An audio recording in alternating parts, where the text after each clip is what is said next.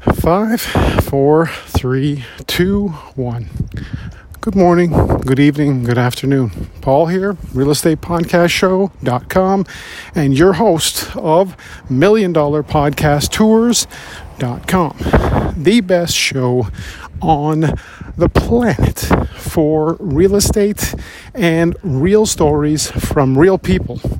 Like each one of you, no actors, no scripts, just focused on helping you achieve the best results. Had a very disturbing call recently, and I want to share the details of this call because I think it's something that could happen to some of you, and I want nothing more to make sure that it never, ever happens to any of you.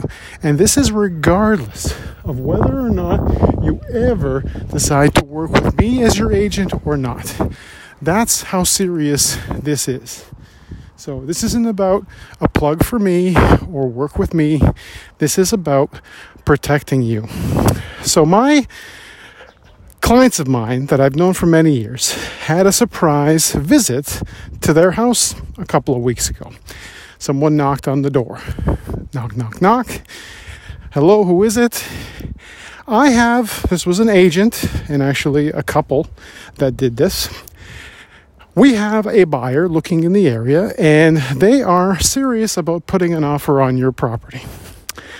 So my clients just thought, well, maybe this is interesting, so they decided to look into it.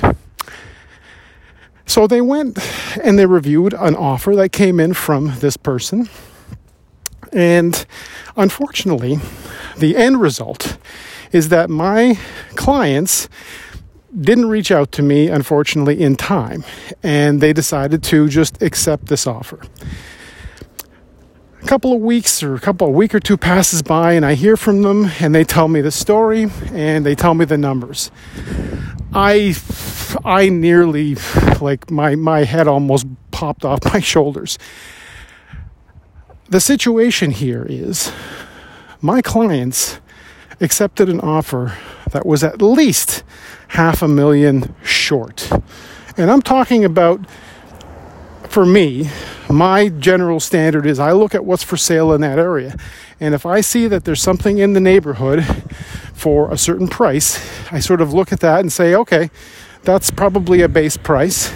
And this particular property is beyond description. This is actually a completely rebuilt home, just a little over 10 years old, in a neighborhood that literally has $12 million houses in the comparables.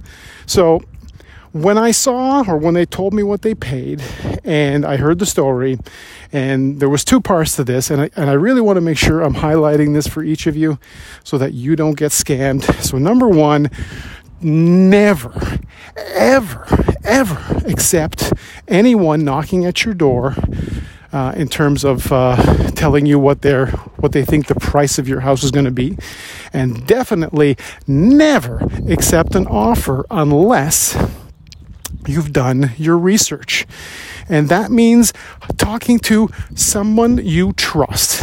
And this is really the important part. You need to find someone you trust, someone you can rely on, and someone who will give you the right information, even if it's not in their best interest. And that's what I'm willing to do for any of you that contacts me about anything like this. Because I just don't want something to happen to you that I would not want to happen to myself. And if I'm not involved in anything after that, I'm totally fine with it. But do not sign any paperwork. Do not accept any offer. Even if it sounds like it might be good, question that thought. Always have a second opinion, a third opinion if you need someone besides me even.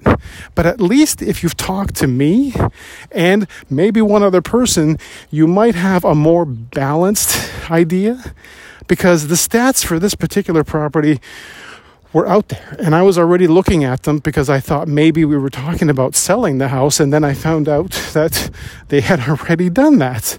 And a property that is literally an estate sale in its original condition sold for the price that they accepted.